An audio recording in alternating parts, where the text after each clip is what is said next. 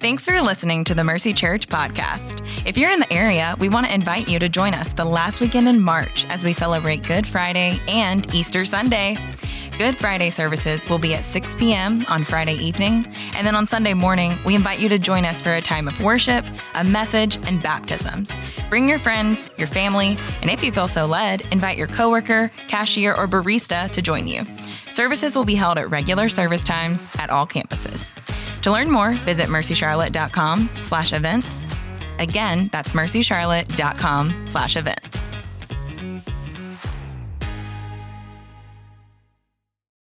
All right, good morning, Mercy family.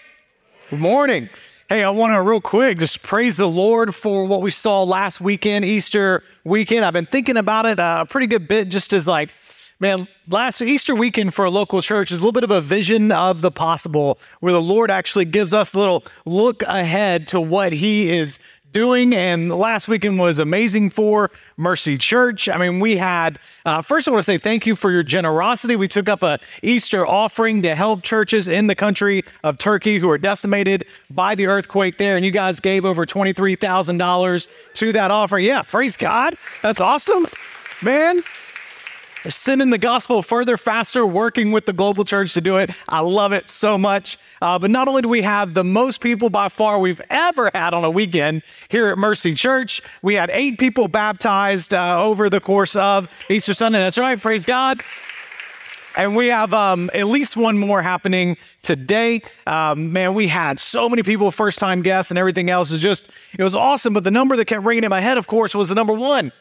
Because it's that one person that we prayed for months, that friend or family member that you prayed for, that I prayed for, that came and heard the gospel and had a chance to respond. Man, and we added a couple of services, and that took a lot of work on your part to step out and volunteer, and I'm so grateful for it to make those services happen. But what we saw in that vision of the possible is, man, God is after the one. He leaves the 99 to go after the one, and we got to see with all those professions of faith that we saw over the course of the weekend, man, God is still bringing people to Himself, one person at a time. And I just want you guys to believe that He's working. And in these baptisms, what we're seeing is signs that our Lord really is still working and changing lives. It's a beautiful thing. It was awesome, y'all.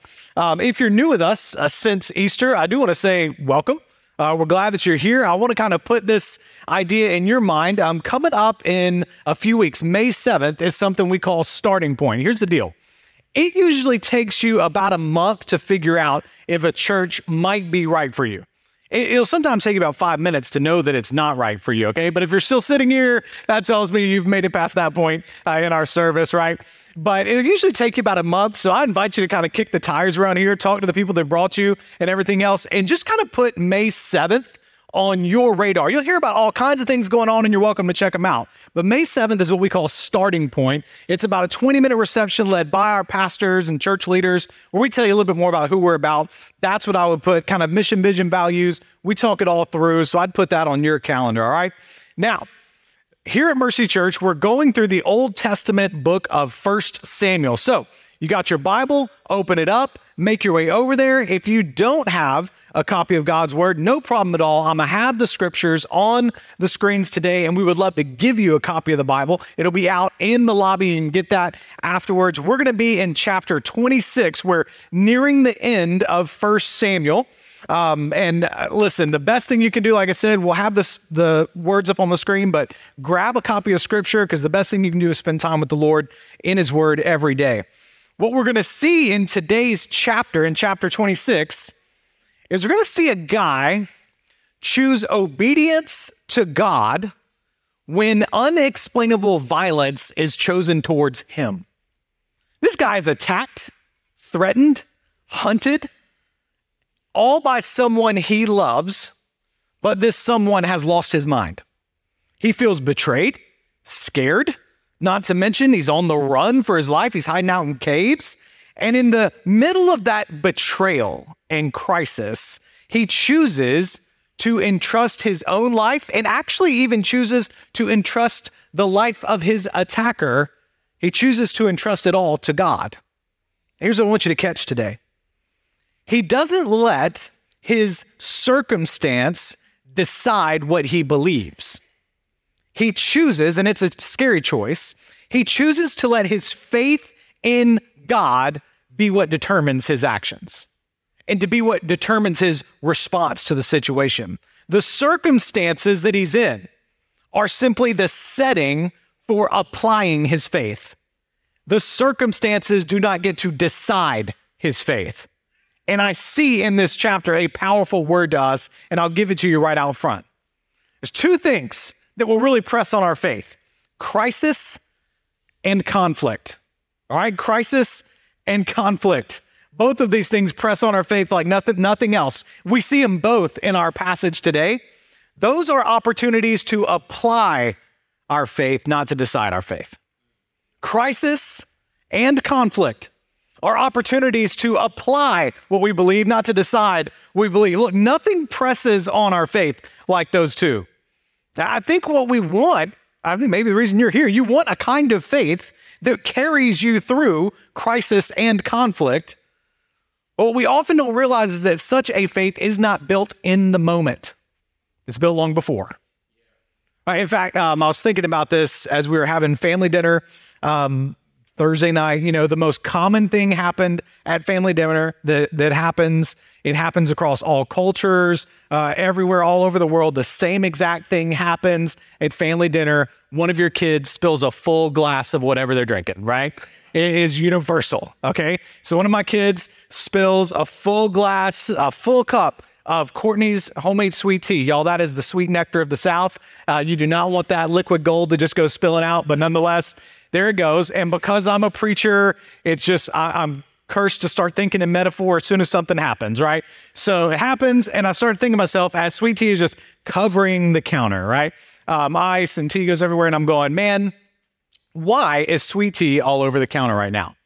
And at first thought, we might think, well, because she knocked over her cup. But that's not true, because I can go get a cup out of the cabinet, set it down on the counter, knock it over, and nothing happens.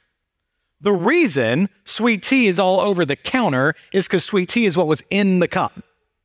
And listen, what I want to talk about today is when crisis and conflict knocks you over, what's going to spill out is whatever that was already in there, right? I want to talk about the sweet tea, okay? I want to talk about what's in the cup.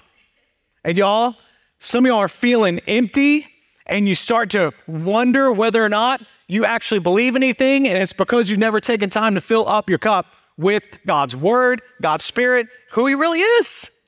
I'm telling you, it's there for you today. And we're going to see our guy David, man, we're going to see him take a totally different approach. I want to change the mindset on how we approach difficult circumstances, because they're either here or they're coming.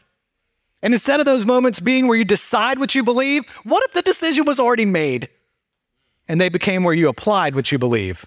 When things heat up, this is an opportunity for application, not decision. I need you to get this, because the reason some of you have such a fragile trust in God right now is because in crisis or in conflict, instead of giving your heart and mind to what you've already decided, you're trying to figure out what it is that you believe. So when prices keep going up at the grocery store, am I going to get anxious and panicked and angry? Or am I going to apply my faith in God as provider? When my boyfriend or girlfriend breaks up with me, is this an opportunity to apply my trust in God and remember that I'm not rejected or alone in him? When sales are down and costs are up at work, when my kids start running from the Lord, when I get fired, when I get betrayed by a friend, when life heats up, what's going to spill out? I want to submit to you today that God is so good, so faithful, and so certain that if you'll trust him, these circumstances, crisis, and conflict will be an opportunity to apply your faith and not decide it. And as you apply your faith, he will strengthen it. That's what's going to happen in that moment, is that your faith in him is going to be strengthened. Hopefully by the end of this chapter, you'll see these things that can be kind of scary, crisis and conflict, actually as strengtheners of your faith. That's what we're going to see in 1 Samuel 26. They're mixed together, crisis and conflict, in this crazy life and death situation. All right, I'm going to walk through the chapter, and I'll conclude with 3 things you can do to build that faith so it'll be ready in times of crisis and conflict. And I hope today is actually here together is decision time, so that later can be application time. All right, here we go. 1 Samuel 26, verse 1. You guys ready? Let's do it. Then the Ziphites came to Saul at Gibeah.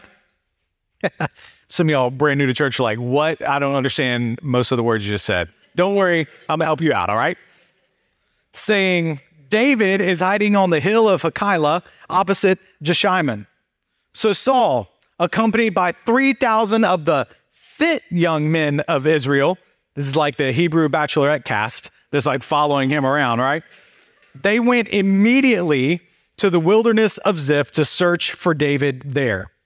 Saul camped beside the road at the hill of Hakilah opposite Jeshimon. David was living in the wilderness, and David discovered Saul had come there after him. All right, let me catch you up if you were with us. Our main focus in the book of 1 Samuel is a guy named David. If you ever heard of David and Goliath, that David, okay? We walked through that a couple of weeks ago, that encounter, and you can go back on our website, grab that. David was anointed by Samuel. That's the guy that the book's named after. He was anointed by Samuel to be God's next king over Israel. Okay, the second king, he will be the second king that Israel's ever had. The current king is a guy named Saul. And the short way to summarize Saul right now is he got some problems, okay? He is, I guess the way I can say it is, Saul is filled with murderous envy towards David. While serving as the king, Saul disobeyed God's express commands, and so the Spirit of the Lord that was empowering Saul for his task left. God selects David, youngest and smallest among his brothers, to be the new king. Samuel anoints him. The Spirit of the Lord has come on David, but Saul is still on the throne. And when Saul finds out that somebody else has been anointed, this little guy David, man, he gets hot. And what occupies his mind is, how can I kill David? Well, in our setting today, it appears that Saul has now cornered David, but David's been here before. You go back and you read chapter 24. Chapter 24 and 26 are so mirror to one another, but that's important because we're seeing David, we're reinforcing what we're seeing with David is that he's applying his faith in this moment of crisis and conflict, and the Lord has already strengthened it before and doing it again. But anyways, David comes up with a plan here to scare Saul away. So he looks for a volunteer who will sneak into the camp with him. And his boy, Abishai, says, yes, without even knowing the plan. I couldn't describe a guy friend better. He's like, I don't even know. Let's go. We'll do it. Fill me in as we go, right? Testosterone rolling. Let's go. So, verse 7, that night, David and Abishai came to the troops, and Saul was lying there asleep in the inner circle of the camp with his spear stuck in the ground by his head. Abner, that's the commander of Saul's army, and the troops, remember, 3,000, right, are lying around him, and they have made it in right to where Saul is, like the epicenter of this whole big camp, right? And you can imagine what happens next. You have to hear it in like a whisper, like army crawling whisper kind of thing, right? Abishai said to David, today God has delivered your enemy to you. Let me thrust that spear through him into the ground just once. I won't have to strike him twice. Look, it's incredible.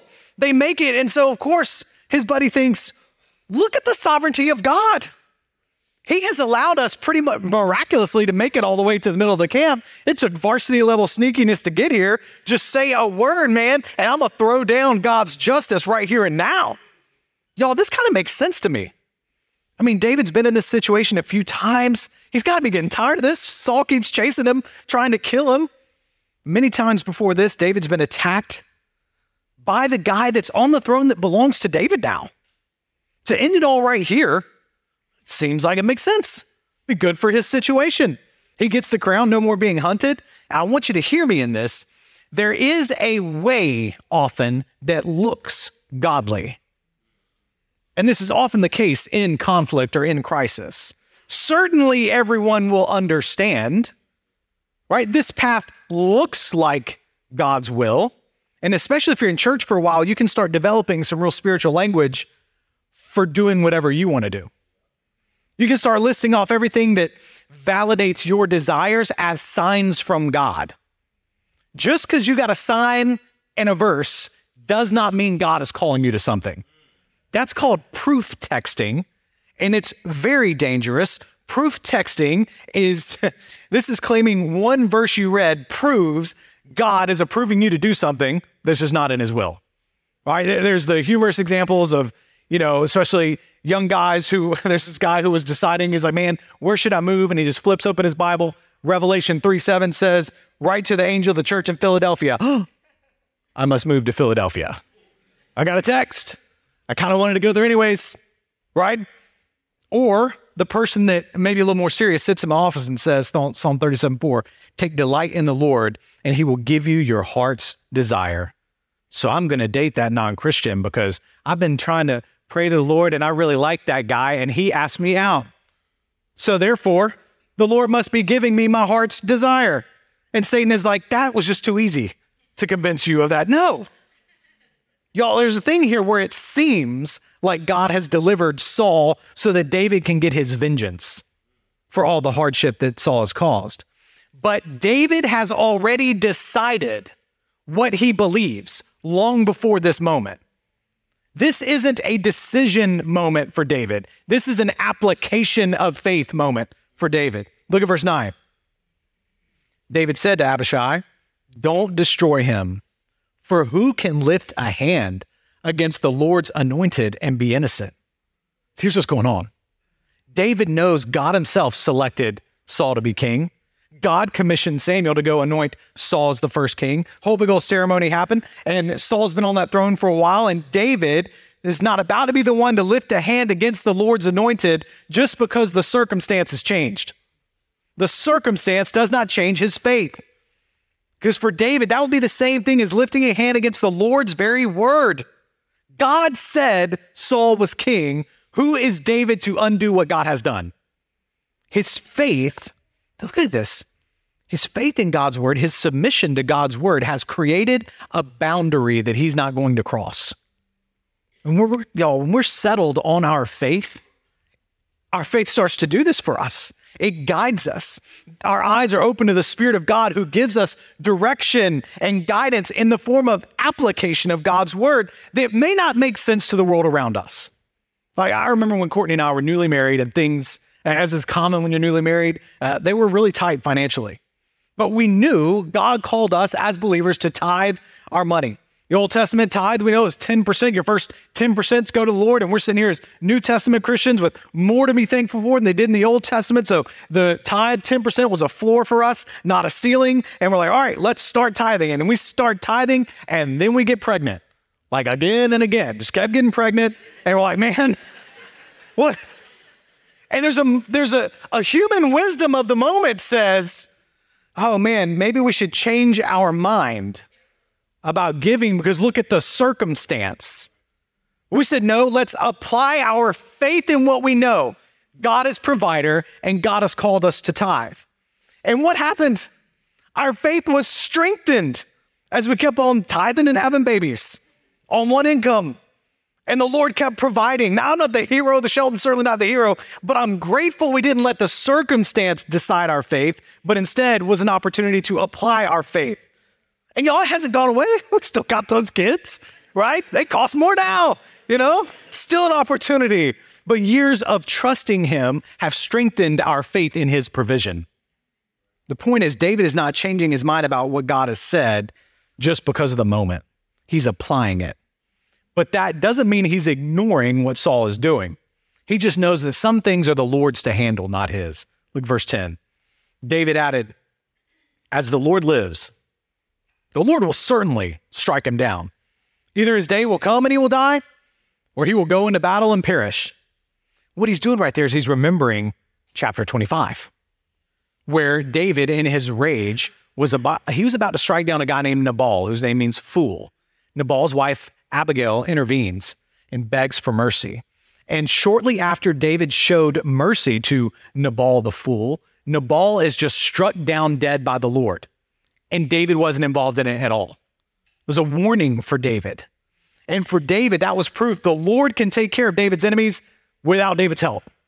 So David's looking at Saul, remembering Nabal and thinking, the Lord will take care of him.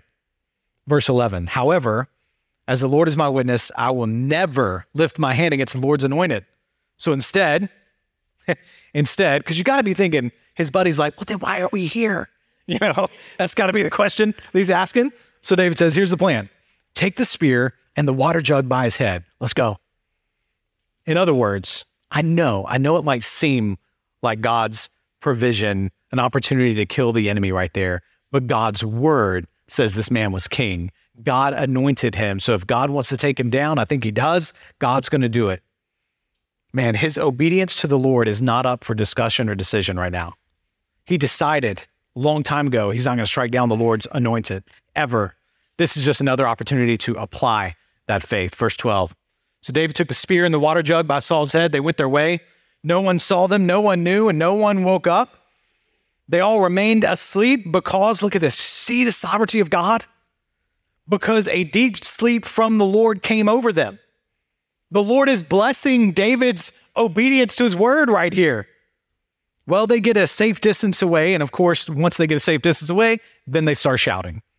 Verse 15, David called to Abner, that's the commander, Saul's commander. You're a man, aren't you?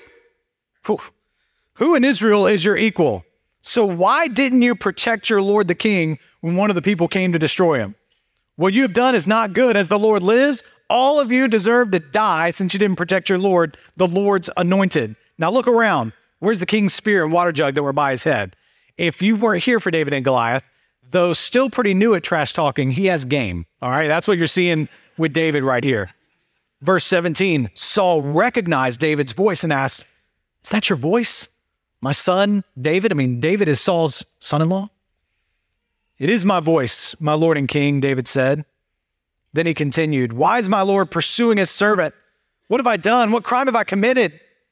Now may my Lord the King please hear the words of his servant. If it is the Lord who has incited you against me, then may he accept an offering. In other words, Saul, what is driving you right now? Because if it really is the Lord, I'll repent right now. I'll offer a sacrifice. That's the form of repentance, that offering he's talking about. I'll do it right now. But David knows that's not the deal at all. He says, but if it is people, then may they be cursed in the presence of the Lord. For today, they have banished me from sharing in the inheritance of the Lord. David's been out living with the Philistines, saying, go and worship other gods. So don't let my blood fall to the ground far from the Lord's presence. For the king of Israel has come out to search for a single flea, like one who pursues a partridge in the mountains. What's going on? I thought we were close, Saul. And in betraying me, you've banished me from everyone. I'm living as an outcast of the Philistines. I've been living there, and even though I'm living out there, you're still chasing me. And I had the chance to end it all, but I didn't. Well, in response, unpredictable Saul has a little moment of what seems like clarity. He says, Saul responded, verse 21, I've sinned. Come back, my son David. I will never harm you again, because today you considered my life precious. I've been a fool. I committed a grave error. Okay. Now, this is a good thing Saul says, but all right, I'm really glad it's in here. Saul's done this before, and what happens next is actually a really good lesson for some of us.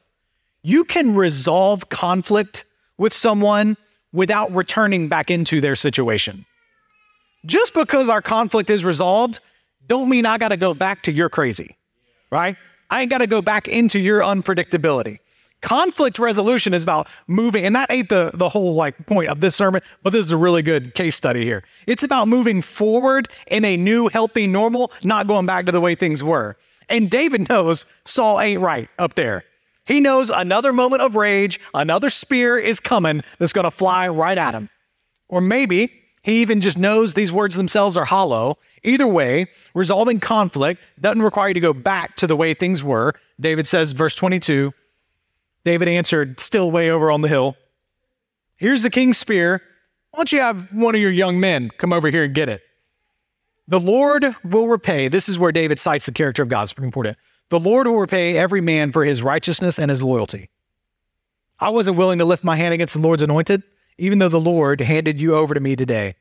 Just as I considered your life valuable today, so may, not you, may the Lord consider my life valuable and rescue me from all trouble. In other words, the application of my faith is to trust the Lord with your life, and the application of my faith is to trust the Lord with my life. You're the Lord's anointed, so I'm not going to harm you, but I also know you better than you even know yourself. So Saul said to him, verse 25, you are blessed. These are the last words, Saul. We've been following these two for a while. These are the last words Saul ever speaks to David. This is the last conversation they ever have. You're blessed, my son David. You will certainly do great things and will also prevail. Then David went on his way and Saul returned home. Amazingly, the Lord allows the final words David hears from this father-in-law tyrant enemy is a blessing. What kindness from the Lord. Now, I want to talk about takeaways from this passage of Scripture. It's kind of wild. What is God showing us about how we apply our faith? Remember we said at the outset, crisis and conflict are opportunities to apply your faith, not decide your faith. So what do we need to do to build a faith that is decided and ready to go be applied when these things hit? I'm going to give you three things. The first one, and it's all just what I see in here. The first one is, y'all, to apply our faith in times of conflict or crisis, we need to know who God says he is. We need to know who God says he is. Now, it's a very simple question for us today and a simple point of application. Do you know who God says he is? Not, what do you think God is probably like? Not that. In fact, there's nothing worse for your faith than empty, unfounded conjecture about what you think God might be like. Sorry, I just don't know when someone's imagination about what God might be like has ever helped anybody. I can't help think of the scene from Talladega Nights with the dinner scene with Ricky Bobby and Cal Norton Jr., where Cal Norton's like, I like to think of my Jesus like wearing a tuxedo t-shirt, because, it means he's formal, but he's here to party because I like to party. I like my Jesus to party. Like, that doesn't help anybody. But this is what a lot of people do with God. They don't engage his word. They just pontificate on what he must be like because it's what they would like him to be like. That's creating an image of yourself, not an image of God. What I'm saying is, do you know what God has said about himself? Do you know his character as revealed in his word? Because the more familiar you are with him, the more you'll apply your faith in him when conflict and crisis hit. In verse 23, what's David doing? Recalling the character of God. The Lord will repay every man for his righteousness and his loyalty. What comes out of David is what was already in the cup. David knows God. He knows he's faithful, and his knowledge of the Lord leads to his action. Conflict and crisis just expose what's in the cup. So for David, multiple times, what we see inside his head and his heart is not anything about himself or about Saul. It's about the character of God. I know God. I know what God says about himself. So I'll think first on when the circumstance hits, my mind's going to go to God. Isn't that a fascinating change of approach to a situation? My girlfriend breaks up with me. Okay, who is God? That's my first, who is God? My bills go up. Okay, who is God? He's unchanging. He's all powerful. He's all knowing. I know he is a provider. I know he is loving. I know he is just. Now, am I saying the circumstance doesn't hurt? No, of course not. But in that moment, the character of God keeps me from vengeance and keeps me from despair. And what starts to happen is people and situations who are unreliable get smaller in your heart and mind. And God, who is very reliable, gets bigger. And then your actions just follow. Here's the second thing you need. To apply your faith in conflict and crisis, you need to know who God says we are. You need to know who God says he is, and then who he says we are. Man, there is no more lively conversation in the world right now than the one swirling around identity. But do you know who God says you are? Do you know what God says about you? It's amazing. It's something we should never get over. You were created in his image to walk with him. You were created to work and flourish in his world. You have purpose and value and dignity and worth all in Genesis chapter 1. You're a sinner who ran away from God, but you are loved so much that he has offered you forgiveness of your sin through his son, Jesus. You are saved from your sin. You are called son or daughter in Christ. You have full access to the throne of grace through his Holy Spirit. By the way, you have the Holy Spirit who walks with you. You have eternal life. Death is not the end for you. You have purpose here in this life greater than anything the world can offer, Ephesians 2:10. You have community through his church to feel and experience that deep truth that you are never alone. That's who God says you are. Is that identity rolling in your heart each morning? If you're in Christ, you're a child of God and nothing can take that away. When you wake up in the morning and read about that and thank the Lord for that, Jesus is alive, and because he is, I have new life. Man, then that's what fills up the cup, and Jesus is going to be what spills out when Christ is in conflict, which will hit when they hit. Last thing I'll say in that lane. To apply our faith in times of conflict and crisis, we need gospel memory. We need gospel memory. We finish focusing in on something we see in David. David recognizes and applies something the Apostle Paul is going to flesh out later and give the following words to over in Romans. He's going to say, do not repay anyone evil for evil. This is the Apostle Paul.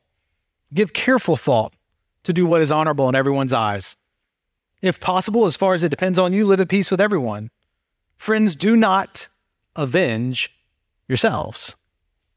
Instead, leave room for God's wrath, because it is written, vengeance belongs to me. I will repay, says the Lord. But if your enemy is hungry, feed him. If he is thirsty, give him something to drink. For in doing so, you'll be heaping fiery coals on his head. And then this last verse, do not be conquered by evil, but conquer evil with good. Don't avenge yourself. Leave room for God's wrath. That's what David does. It's what God calls us to do. Instead of vengeance, he calls us to love. He calls us to forgiveness. Because y'all, if we give into vengeance, we ourselves will be conquered by evil. That's how evil works. It eats you up from the inside.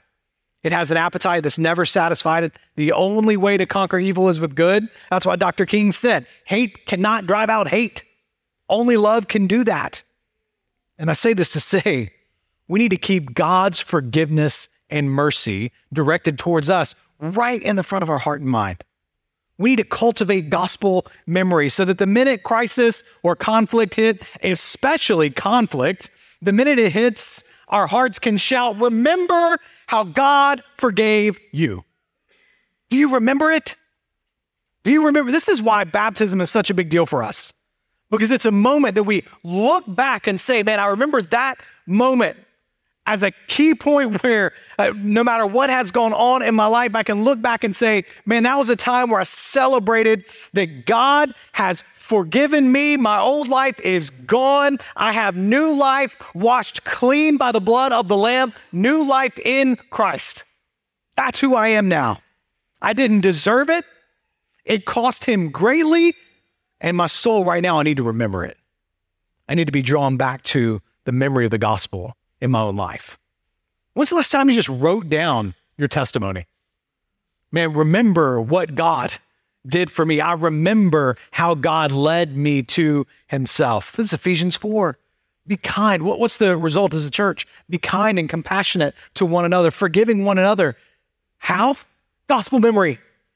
Just as God also forgave you in Christ. Only one who has good gospel memory can truly forgive. Only one who has good gospel memory can walk through crisis not in despair and anxiety, and insecurity, or anger. Be like, no, I remember the miracle that I am in Christ.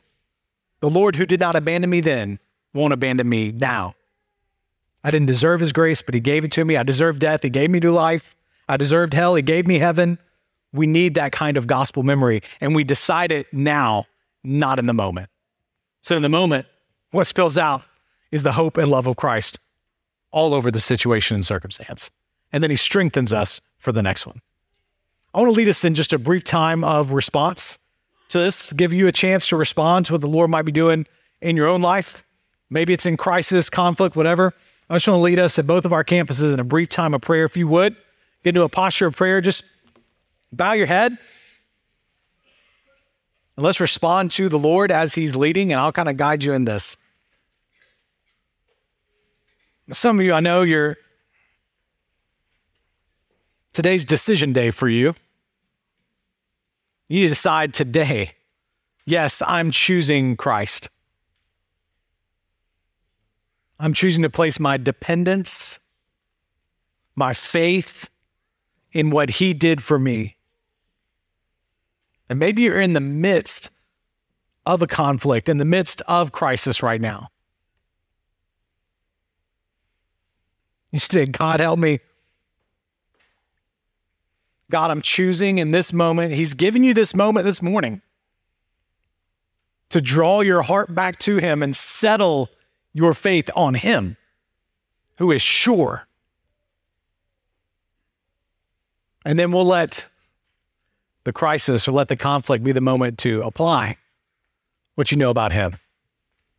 Christian, just draw your heart back to the character of God, who he is, and who he says you are, and thank him. Thank you, God, for your love for me. Just thank him. If you're not a Christian, receive his forgiveness now. Do not delay. That's why he brought you here today, so you can make that decision now that will carry you through that crisis or that conflict. You just receive, say, God, I believe that I'm a sinner. I need your grace. I need the forgiveness Jesus won for me on the cross. And so this morning, I receive it. Thank you, God, for dying in my place. Thank you, God, for saving me.